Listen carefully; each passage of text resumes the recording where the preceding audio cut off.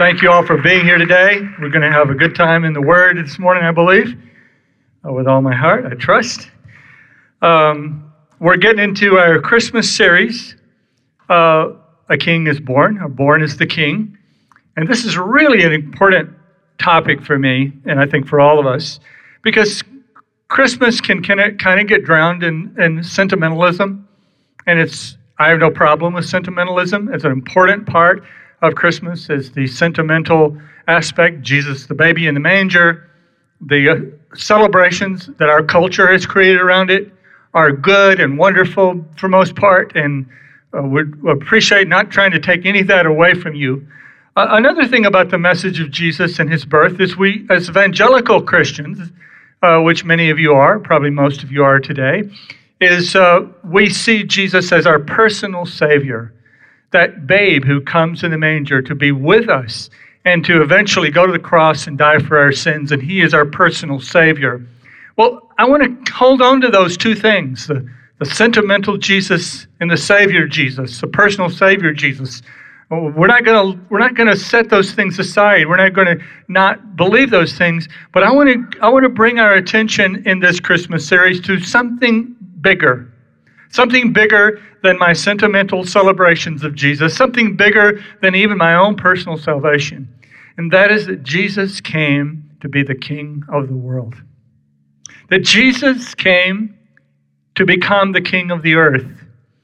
And he succeeded. Now, I can understand your skepticism, because as checked the headlines this morning, and the world had not become a wonderful place. So there may be questions that he succeeded in his coming, but in the next couple of messages, I want to do my best to convince you that everything's on schedule, that it's on track, that he did succeed. Isaiah 9:6, we're going to use as a jumping off scripture today from the Message Bible. For a child has been born for us, the gift of a son for us. He'll take over the running of the world. King James Bible says the government will be on his shoulders. His name will be Amazing Counselor, Strong God, Eternal Father, Prince of Wholeness. So we're going to talk about these things. Jesus, personal Savior King, the sentimental celebration of Christmas, and all those beautiful stories. But I want to talk about Jesus, the King of the world, and about the kingdom of God. And to set this up, I want to use a little short video from the Bible Project, because they can set this up in 4 minutes and 50 seconds better than I could do in 30 minutes to frame this for you into what Jesus really came to do. And by the way, we're going to be promoting the Bible Project as a reading plan. You're going to be able to go to our app by the first of the year and be able to log in and use this as a daily Bible reading plan. And I really encourage you to do this. My sister-in-law, Judy Pinkerton, got us paying attention to the Bible Project several months ago when her community group did it together. And it's an amazing Bible reading program that will help you understand not just isolated scriptures and text, but the narrative of Scripture. God is telling a story. History is his story. God is telling and creating this great, wonderful story. And salvation is when you become a part of God's story. Salvation is when your life becomes, and your family's life becomes a part of the story that God is weaving throughout history. And that will help you understand that it's all okay. We're on track. Things are moving forward. So I want to just step aside and let you watch about 4 minutes of the Bible Project explain the kingdom of God and how Jesus came to set it up, and how how the gospel is what? Good news. Turn to your neighbor and say, this is good news. The Gospel according to Matthew. It's one of the earliest official accounts about Jesus of Nazareth, his life, his death, and his resurrection. The book itself is anonymous, but the earliest reliable tradition links it to Matthew the tax collector, who was one of the 12 apostles that Jesus appointed, and he actually appears within the book itself. For about 30 to 40 years, The apostles orally taught and passed on their eyewitness accounts about Jesus, along with his teachings that they had all memorized. And Matthew has then collected and arranged all these into this amazing tapestry and designed the book to highlight certain themes about Jesus. In this video, we're just going to cover the first half of the book. Specifically, Matthew wants to show how Jesus is the continuation and fulfillment of the whole biblical story about God and Israel. That Jesus is the Messiah from the line of David, that he is a new authoritative teacher like Moses, and not only that, Jesus is God with us, or in Hebrew, Emmanuel. And Matthew's designed this book with an introduction and then a conclusion, and these act like a frame around 5 clear sections right here in the center, each of which concludes with a long block of Jesus' teaching. Now, this design is very intentional and it's amazing. Just watch how this works.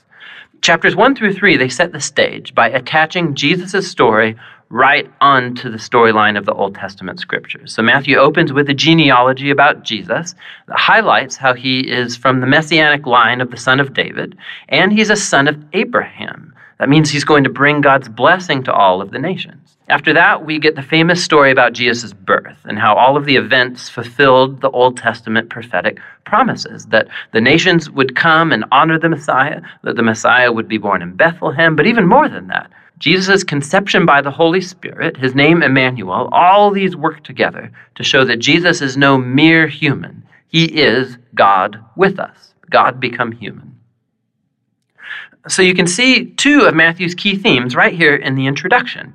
He's from the line of David, he's Emmanuel. But Matthew also wants to show how Jesus is a new Moses. So like Moses, Jesus came up out of Egypt, he passed through the waters of baptism, and he entered into the wilderness for 40 days. And then Jesus goes up onto a mountain to deliver his new teaching. So through all of this, Matthew is claiming that Jesus is the promised greater than Moses figure who's going to deliver Israel from slavery. He's going to give them new divine teaching. He's going to save them from their sins and bring about a new covenant relationship between God and his people. This Moses and Jesus parallel also explains why Matthew has structured the center of the book the way that he did. These 5 main parts highlight Jesus as a teacher, and he's created a parallel. Jesus as a teacher parallels the 5 books of Moses. Jesus is the new authoritative covenant teacher who's going to fulfill the storyline of the Torah. Now, in the first section, chapters 4 to 7, Jesus steps onto the scene announcing the arrival of God's kingdom, and this is really key. The kingdom is, in essence, about God's rescue operation for his whole world, and it's taking place through King Jesus. Jesus has come to confront evil, especially spiritual evil, and its whole legacy of demon oppression and disease and death. Jesus has come to restore God's rule and reign over the whole world by creating a new family of people who will follow him, obey his teachings, and live under his rule. So, after Jesus begins healing people and forming a movement, a community, he takes his followers out to a mountain or a hillside, and he delivers his first big block of teaching, traditionally called the Sermon on the Mount. And here Jesus explores what it looks like to follow him and live in God's kingdom. And it's an upside-down kingdom where there are no privileged members. So the poor, the nobodies, the wealthy, the religious, everybody is invited and is called to turn, to repent, and to follow Jesus and join his family. Jesus says that he's not here to set aside the commands of the Torah or the Old Testament. Rather, he's here to fulfill all of that through his life, through his teachings. He's here to transform the hearts of his people so that they can truly love God and love their neighbor, including their enemy. So there you have it. There's you feel like you've been to Sunday school class? Those of you who used to go to Sunday school back in the day. Now, let's think about Jesus as the king, the ruler, the boss. Let's think about that for a minute. I think about what I really like in a relationship. I'll be really totally transparent with you this morning that when it comes to my personal relationships, I'm not really looking for bossy people. I'm not really looking for people who give me a lot of direction. Are you? I'm not really looking for, when it comes to personal relationship and enjoying another person. I don't really enjoy someone who constantly feels it's their job to tell me what to do. That's just, I like therapeutic relationships. I like relationships that, I like people that laugh at my jokes. It's really important. I like people who share my sense of humor. People who, when they talk to me, they are always focused on my body language and kind of see where I'm at, and they couch their words to make sure they're not pushing too hard or whatever. That's what I want in a personal relationship. I want somebody who shares my interest, who likes what I like, right? Likes to go eat where I want to go eat, likes to watch, somebody who wants to watch the same game I want to watch, That's what I like in a personal relationship. And especially what's really, really important in relationships is we don't think about it. In fact, I bet some of you have never thought about this before. And so this is going to be worth your money to come today. You've never thought about this, but there are three kinds of talk in relationships. There's up talk, across talk, and down talk. Three different ways we talk to one another. Up talk, across talk, down talk. Up talk is usually the most endearing when people talk up to us. They defer to us. They ask our opinion. They want to know how we feel. They want to take care of us. They up talk. And across talk, that's pretty good too. That's what two friends and kind of sharing the same thing and punch each other on the shoulder. Hey buddy, that kind of cross talk. That's good. That works good.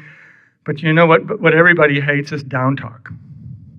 People talk down to you. And some people fly at 30,000 feet all the time. They just go around, down talk, pointing out. When you walk into a situation, you point out the things that are wrong in the room. That's down talk. Now, here's the thing. All three are very important, and all three are good. Sometimes we need to be talked down to. Sometimes I'm about to drive the car over the cliff. You better say, stop! Turn the wheel! We all need down talk sometimes. We all need somebody to set us straight. We all need somebody to give us direction. We all need somebody to be the boss sometimes. When we're not ready to be the boss, we need it.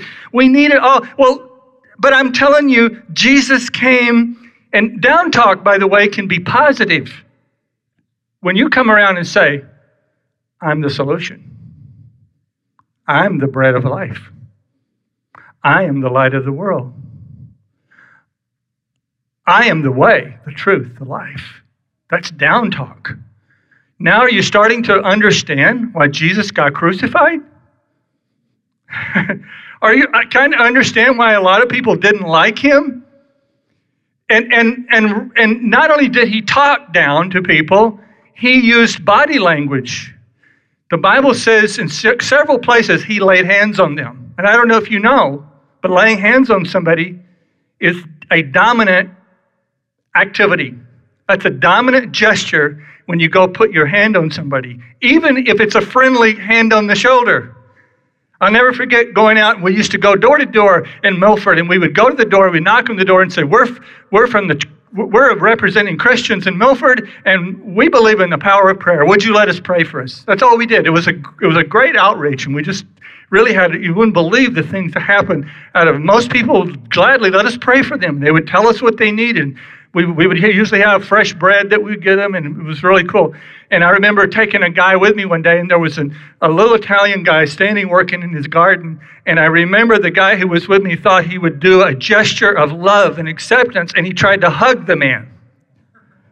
That guy nearly broke his neck getting back against his house to get away from this hugs, because touching is a very dominant thing, even when it's affectionate. It's a very dominant thing. And Jesus went around laying hands on people. Ooh, that's big time a power move to go around laying your hands on people. I'll never forget many years ago watching a football game, and some of you remember Irving Fryer. Poor Irving's in jail now, but he was in a real estate scam he got involved in, but he used to play for the Patriots and then later went to Miami Dolphins. I remember Don Shula, I think he's the winningest coach of all time, maybe. And Don Shula was on the sideline. I remember one day watching the game, and Irving Fryer goes over and puts his hand on Shula's back. And the announcers go, ooh, he shouldn't be doing that. because that's a power move. And Jesus went about letting everyone know. See, a lot of us don't realize that Jesus was intentional about letting people know, I'm here, I plan to be in charge. Can there be any doubt that Jesus came to get into our business? To be the center of our lives? To be elevated to our most important influence and rule the world? The government will be on his shoulder, or as Eugene Peterson says, he'll take over the running of the world. The personal Savior who lives in my heart doesn't encompass the full purpose and scope of God sending Jesus, and it doesn't explain Matthew chapter 2, verse 2 and 3, which says, where is he who is born King of the Jews? That's the wise men. We all know about the wise men. We saw his star in the east, and we've come to worship him. When King Herod said this, he was overjoyed. He was thrilled that the king had been discovered, that the king had been born. In his day, Herod just leaned back and said, I can't believe that I get to welcome the king. That's not what it said? When King Herod heard this, he was disturbed. Now, if they had said, we've heard that a personal Savior, a personal friend who wants to take away all your sins, has been born in Bethlehem, he'd been cool. That's awesome. Go for it. But they said, we have come. We want to know, where's the king? Herod's thinking, well, you're talking to him. King? It right here. No, here the king has been born. And not only that, you think, well, yeah, Herod, he didn't like this idea, but I'm sure the common people, everyday people, they were thrilled. And the Bible says, and all Jerusalem with him.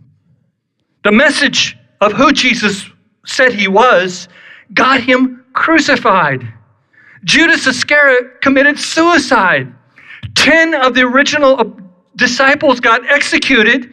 Another one was exiled to Patmos, the island of Patmos, after he was being boiled in oil and it failed to kill him. Crucify him was what the mob said. That was important because crucifixion didn't just kill them and get rid of them. It sent a message. And the message it sent was that you're not the boss, Rome is. Don't mess with Rome. They would line the streets and line the roads outside of Jerusalem and on the way to Rome. They would line them with crucified bodies to tell everybody we're the boss. We're in charge. Jesus came and said, I'm the boss. Being too nice, too therapeutic, too complimentary doesn't evoke violence. Now, announcing to people you're their king, now that will get you hurt. Telling you. Since the King Jesus message brings out the swords and the spears, we need to reevaluate it. What was it about King Jesus that was so threatening, so intimidating, and important that the most powerful movers, shakers, and shapers of his day made a priority get rid of the lowly Nazarene?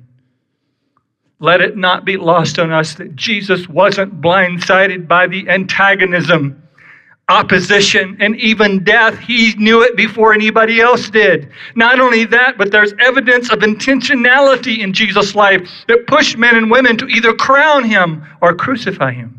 He knew it was logical to either bow before him or beat him up. He knew it. We know that this single, most magnetic, intelligent, wise, helpful, and loving man that ever walked the earth didn't give us the choice to just ignore him. He did not give us that option. You know, the heavily funded Freedom from Religion Foundation, I don't know if you've heard of them, but they funded millions of dollars. And they spend hundreds of thousands of dollars going around trying to remove Christian symbols from public buildings all over the United States. And I see a lot of Christians who scratch their head. Why do they care? I think they understand better than we do. I think they understand better than church people that Jesus Christ came to be the King. The people who rejected Jesus didn't do so. Now, this is a very important point, and I hope we don't miss it today. The people who rejected Jesus didn't do so because they didn't like him. They actually admired him. Jesus was the best person the world had ever met. They didn't do it. You see something on the screen there that we're going to say it in a moment, but just hold that thought for right now. They looked at Jesus and they liked him. They thought he was amazing. Nobody, you read the Gospels, nobody ever said that Jesus is a jerk. Nobody ever wrote that Jesus is incompetent. The poor guy, he's just a bumbling idiot, incompetent. He really can't accomplish much. Jesus wasn't opposed because they thought he would fail. He was opposed because they were afraid he wouldn't. They knew he wouldn't. They knew he would succeed. They knew that he was good. They knew he was better than them. They knew he was the best man they'd ever met. They knew he was the most wonderful, loving, kind, competent, caring. He was the only leader they had ever seen who had no place to lay his head, but yet he cared for the poor. He was the only leader they had ever seen who really cared about people who were hurting and suffering and who could actually do anything about it. Jesus was the best person the world had ever met. But unless we humans repent of our stinking thinking, we won't welcome the best people into our lives. That's true in human relations, and it's true in your relationship with God. Because you don't like people talking down to you, and I don't either. I don't like people to give me direction all the time, and you don't either. Don't tell me, well, I do. It's just you. No, nobody. So Jesus, we got to decide. We have a decision to make today, and I'm going to invite you to make that decision today. I'm going to invite everybody in this room. Those who've already made the decision, I want you to reevaluate it and redo it. Those of you who've never made the decision, I want to ask you this Sunday morning, this beginning of the Christmas, we're not going to wait till the end of this series. We're going to start this series by saying, let's consider making Jesus the King of our lives. Let's consider it. Jesus, this good man, he sat with a woman at the well. He knelt with a woman caught in adultery. Everybody knew this. This is historical fact. This is not legend. This is not myth. He wept with Mary at the death of her brother. He never used his power to manipulate and exploit, but to love and serve. The people who rejected Jesus, they didn't mistrust him. They were so convinced he would do what he said he would do that sometimes they got stressed when they misunderstood him and they assumed he was going to do stuff. When he said, I will tear down the temple in 3 days and rebuild it, they were so believed in him so much they thought they took him literally. They took him literally, and he's going to do it. We got to stop him. He has the ability, he has the power. I hope you're getting what I'm saying. I hope you're getting that this faith they had in reverse caused them to hate him, but it's because they feared him. And they knew, well, he probably could tear the temple down. He probably could. He's got 20, 30,000 people showing up to hear him teach. We can't even get 3 people. The ones we get to come to the temple and hear us teach have to be there. They don't have any choice. And he's attracting people who are going 3 days without eating. They're going 3 days without any food to hear this guy talk, and nobody even cares about anything we have to say. They knew politically they were dead. They knew they had met the King. The people who rejected Jesus actually respected Jesus. They were in awe. They even said, we've never heard a man teach like this man. The people who rejected Jesus were not unimpressed with Jesus. Matthew 7:28 says, when Jesus had finished saying these things, the crowds were amazed at his teaching because he taught as one who had authority and not as their teachers of the law. Imagine when that started getting tweeted out. Imagine when that hit the social media of the day. We like Jesus better than Rabbi I don't know, what's his name? I know how that feels to have people prefer another speaker. I know exactly how that feels. Then there's that classic human response to loving, caring, benevolent rulers where Jesus delivered a tormented man that lived in the region of the Gadarenes. I love this. I don't love this response, but I see it so normal and human. The townspeople couldn't control this demonic guy. Some of you remember that story. Some of you never read it or heard of it, but it's a story in the Bible about a guy who was mentally deranged and demonically possessed. And the people in this area of the Gadarenes was on the other side of the Sea of Galilee from Jerusalem. They couldn't keep any clothes on this guy, and he's running around naked all the time and just out of control and hurting himself and everybody else. And nobody could control him. And Jesus goes over and he delivers the demons. He delivers the demons, and they find the guy. I love this. They find the guy clothed and in his right mind. And the demons had sought permission to go into a bunch of pigs. So Jesus had sent the demons into pigs. And the pigs ran down the hill. And here's what it says, Matthew 8:32. He said to them, go, so they came out and went into the pigs. That's the demons I'm talking about. And the whole herd rushed down the steep bank into the lake and died in the water. Those tending the pigs ran off, went into town, reported all that this had happened, including what had happened to the demon-possessed man. Then the whole town went out to meet Jesus. And when they saw him, they pleaded with him to leave their region. Now, you would think people who wanted other people helped and made better would go, Jesus, please don't leave us. We got some more crazy people we'd like you to meet. I got people in my family, come on.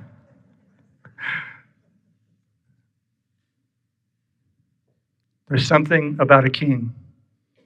You have to make a decision. You have to make a decision what you're going to do with a king. Humans still scream, at Jesus when he's on trial, give us Barabbas! We still scream that. Think of our relationship with Hollywood. Think of our relationship with the entertainment industry and how we beg them to be our stars and be our friends and tell us how to dress. And tell us how to behave. But I read something this week. Mel Gibson said, he's had his own difficulties, I know. I'm not lifting up as a role model. But he said something this week that I thought was pretty right on. He said, Hollywood elites are an enemy of mankind. Continually acting contrary to our best interest and breaking every God-given taboo known to man, including the sanctity of children. It's an open secret in Hollywood. These people have their own religious and spiritual teachings and their own social and moral framework. They have their own sacred text. They are sick, believe me.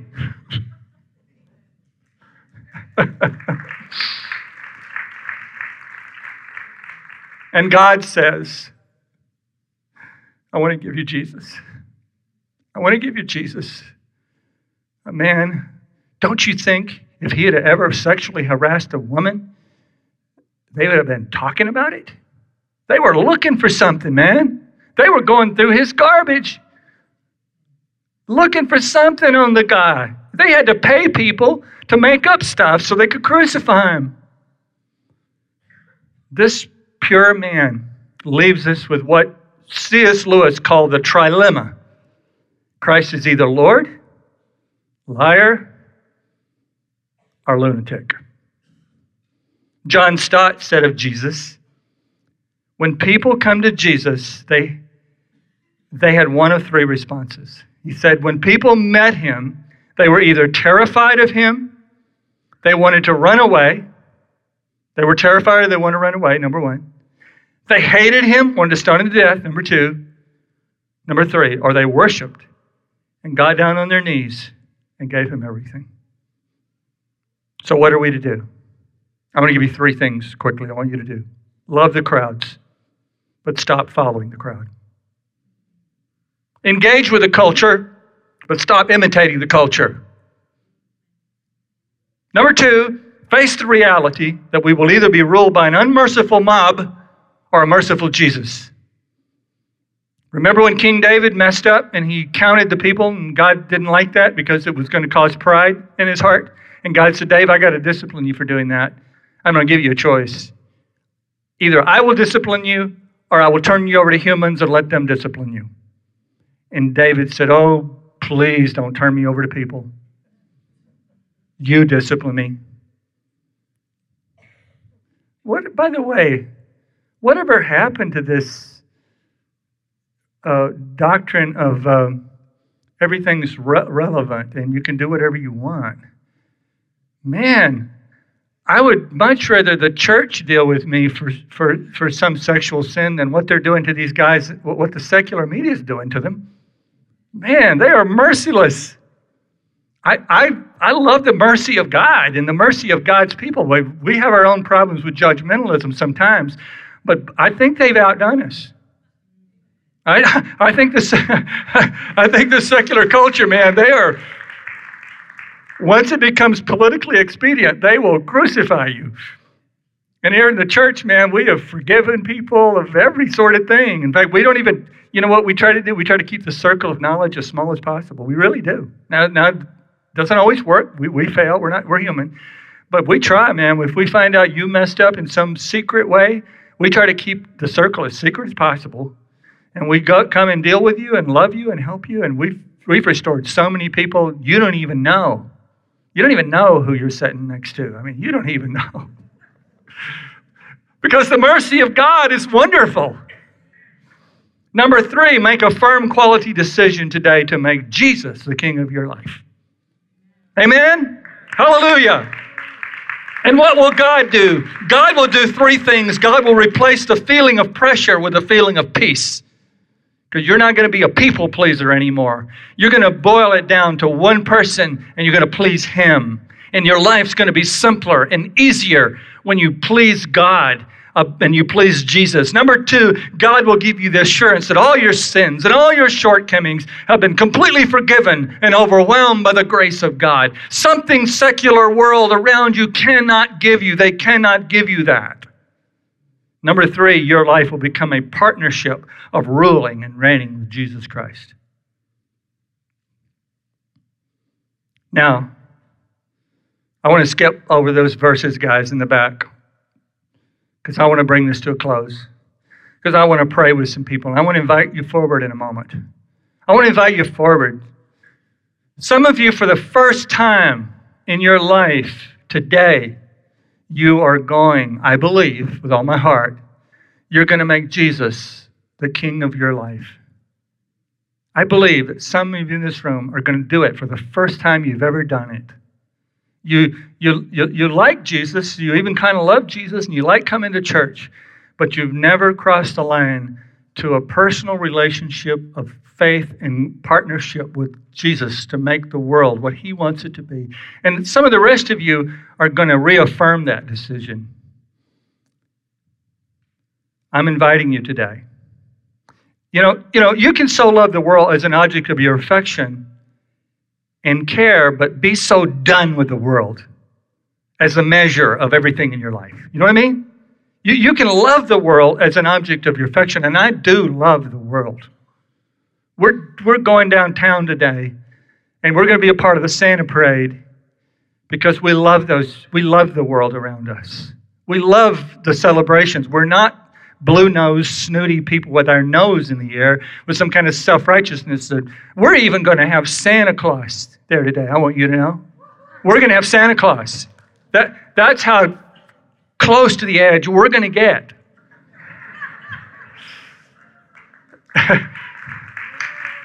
See, the church I grew up in, they called it Satan Claus.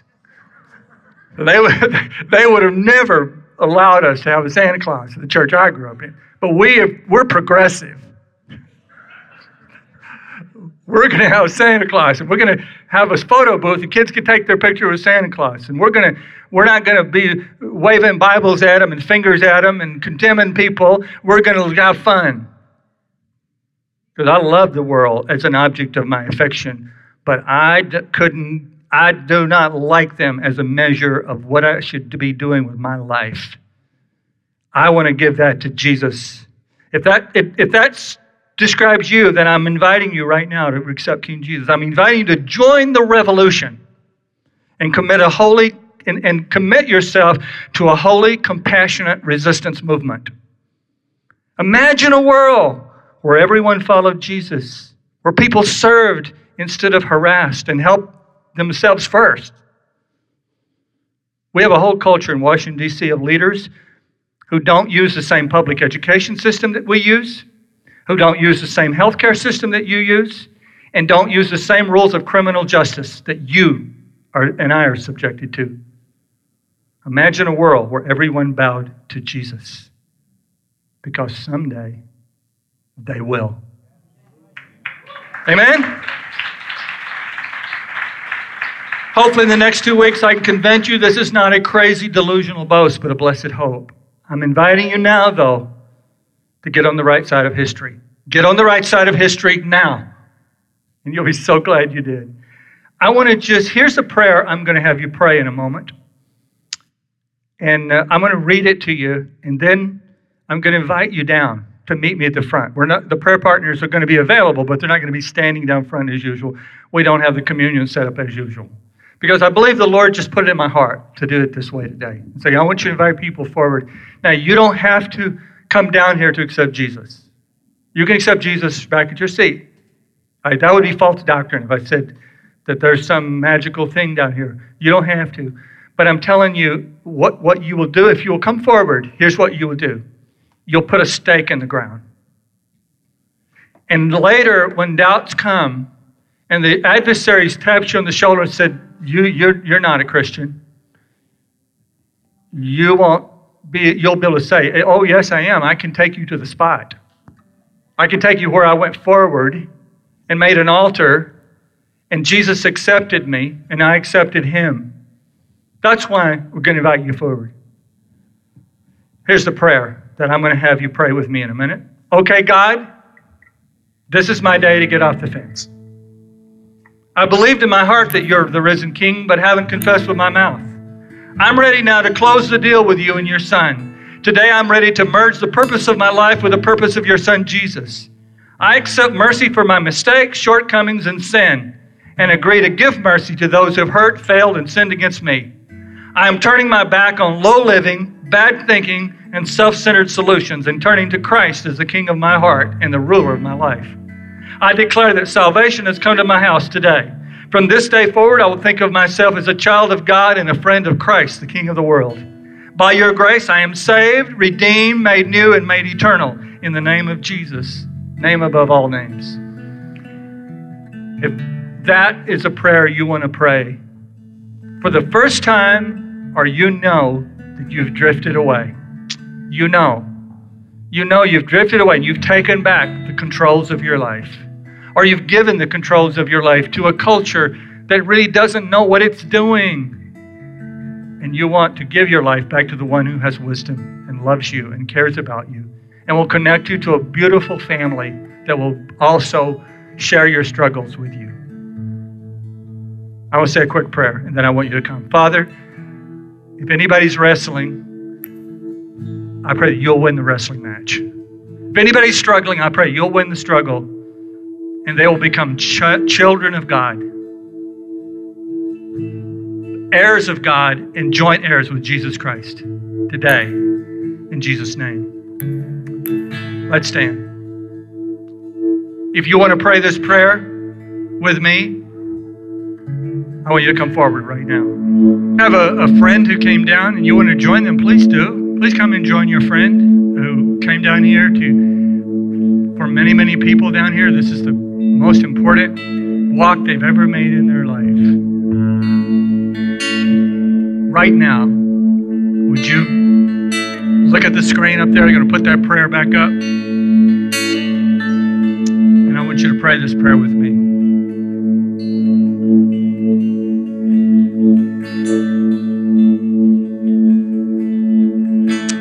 Ready? Let's go. Okay, God, this is my day to get off the fence. I've believed in my heart that you're the risen King, but I haven't confessed with my mouth. I'm ready now to close the deal with you and your Son. Today, I'm ready to merge the purpose of my life with the purpose of your Son, Jesus. I accept mercy for my mistakes, shortcomings, and sin, and agree to give mercy to those who have hurt, failed, and sinned against me. I am turning my back on low living, bad thinking, and self-centered solutions, and turning to Christ as the King of my heart and the ruler of my life. I declare that salvation has come to my house today. From this day forward, I will think of myself as a child of God and a friend of Christ, the King of the world. By your grace, I am saved, redeemed, made new, and made eternal in the name above all names, Jesus. Hallelujah. Hallelujah. Hallelujah.